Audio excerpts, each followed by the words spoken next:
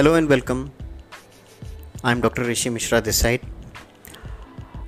आज मैं बात करने जा रहा हूँ सफलता और सफल होने के लिए एक इम्पॉर्टेंट एस्पेक्ट, एक इम्पॉर्टेंट पहलू, एक इम्पॉर्टेंट चीज़ का, जिसको शायद हम फोकस नहीं कर रहे हैं, और वो है आपका फोकस।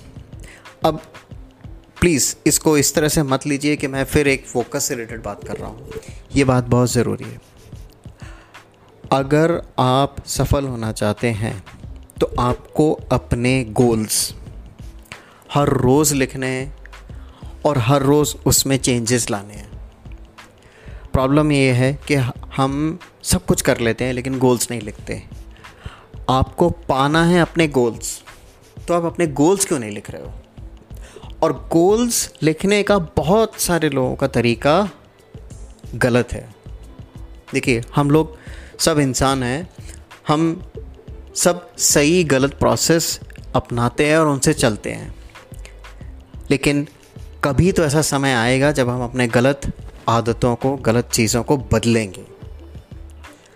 गोल्स सेट करने का तरीका ये है कि मैं वो गोल सेट करूं जो मैं अचीव करना चाहता हूं, और उनको इस तरह से लिखूं जैसे कि मैं उनको पा चुका हूं। इसी को कहते हैं द पावर ऑफ अबंडेंस, अधिकता की शक्ति।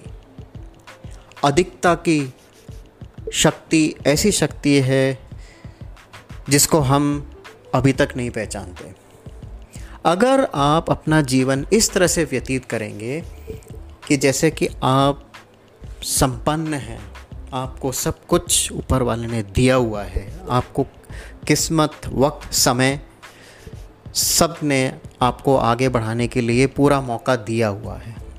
ये होता है प्रिंसिपल ऑफ अबंडेंस, अधिकता का सिद्धांत। अगर हम सब इस सोच से चलें कि हमारे पास सब है, हमें बस आगे बढ़ना है, तब जो आप सच्चाई बनाएंगे, जो आप सक्सेस बनाएंगे, वो अलग होगी, क्योंकि वो सक्सेस आपकी बाकी सक्सेस से बहुत बड़ी होगी। होता क्या है कि जब हम कोई भी पढ़ाई करते हैं, कुछ भी काम करते हैं, या कहीं जॉब में जाते हैं, या कुछ भी नया शुरू करते हैं, तो हम अक्सर ये सोचते हैं कि यार मेरे पास ये नहीं है, मेरे पास वो नहीं है, मैं ये नहीं कर सकता। लोगों के पास ये सामान है, लोगों के पास मकान है, गाड़ी है, लोग घूमने जा रहे हैं, ये हो रहा है, वो हो रहा है। हम क्या कर रहे हैं? हम इस चीज़ पे फोकस कर रहे हैं हमारे पास क्या नहीं है। क्या आपको वो आदमी कुछ दे सकता है जिसके पास कुछ नहीं है? क्या एक आदमी जिसके पास 1 रुपया नहीं है, क्या आपको वो 100 रुपये देगा? या किसी भी इंसान को वो 100 रुपये दे सकता है? नहीं दे सकता, क्योंकि ये अबंडेंस का रूल नहीं है। अगर आप ये मान के चलें कि आपके पास ये सारी चीज़ें हैं, देन उसके बाद आप क्या करते हैं? आप तब वो काम करते हैं जो ज़रूरी होता है, जो करना होता है। इसका एक और सिस्टम है जिसको मैं अपनी एक किताब में लिख रहा हूँ, उसके अंदर इंक्लूडेड है। उस किताब का नाम है truth is what you create. सच वही है जो आप बनाते हैं, उसी तरह से सफलता वही है जो आप बनाते हैं। किसी के द्वारा दी गई सफलता नहीं है, क्योंकि वो टिक नहीं पाती है।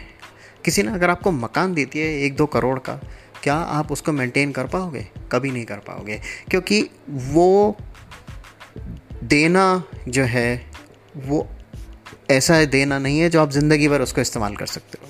आप कुछ टाइम के लिए रह लोगे, लेकिन आप ये देख पाओगे कि आप मकान में ही फंस के रह गए हो। ये मकान का एग्जाम्पल है, ऐसे बहुत सारे एग्जाम्पल है लाइफ के।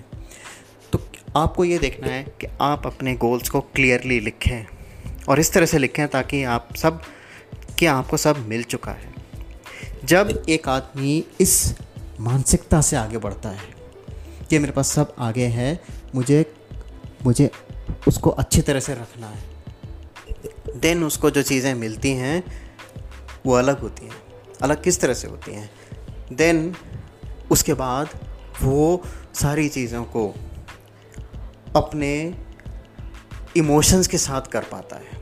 अगर आपके इमोशंस बट जाएं इस सोचने में कि मेरे पास ये नहीं है, मेरे पास उस चीज़ की कमी है, मैं ये नहीं कर पाऊँगा, वो नहीं कर पाऊँगा, अगर आपने अपने इमोशंस को बांट दिया है तो ये क्यों कहते हो कि मैं 100% लगा रहा हूँ अपनी पढ़ाइयों में, मैं 100% लगा रहा हूँ अपने काम में?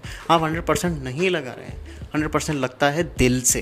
अगर आप दिल से काम करना चाहते हैं तो इस तरह से सोचिए कि आप सिर्फ, बाकी सारी प्रॉब्लम आपको नहीं है अभी इस समय, आपको सिर्फ उस चीज़ में आगे बढ़ना है। आप कोई भी एंट्रेंस एग्ज़ाम उठा के देख लीजिए, वो एंट्रेंस एग्ज़ामिनेशन आपसे 110% एफर्ट चाहते हैं। क्या हम 110% एफर्ट कर सकते हैं? रियलिटी में सोचिए, 110% एफर्ट नहीं कर सकते हैं हम लोग इंसान हैं, रोबोट्स नहीं हैं, मशीन नहीं है। तो अगर आपको 110% से ज़्यादा करना है तो उस काम को अपना दिल लगा के करना पड़ेगा।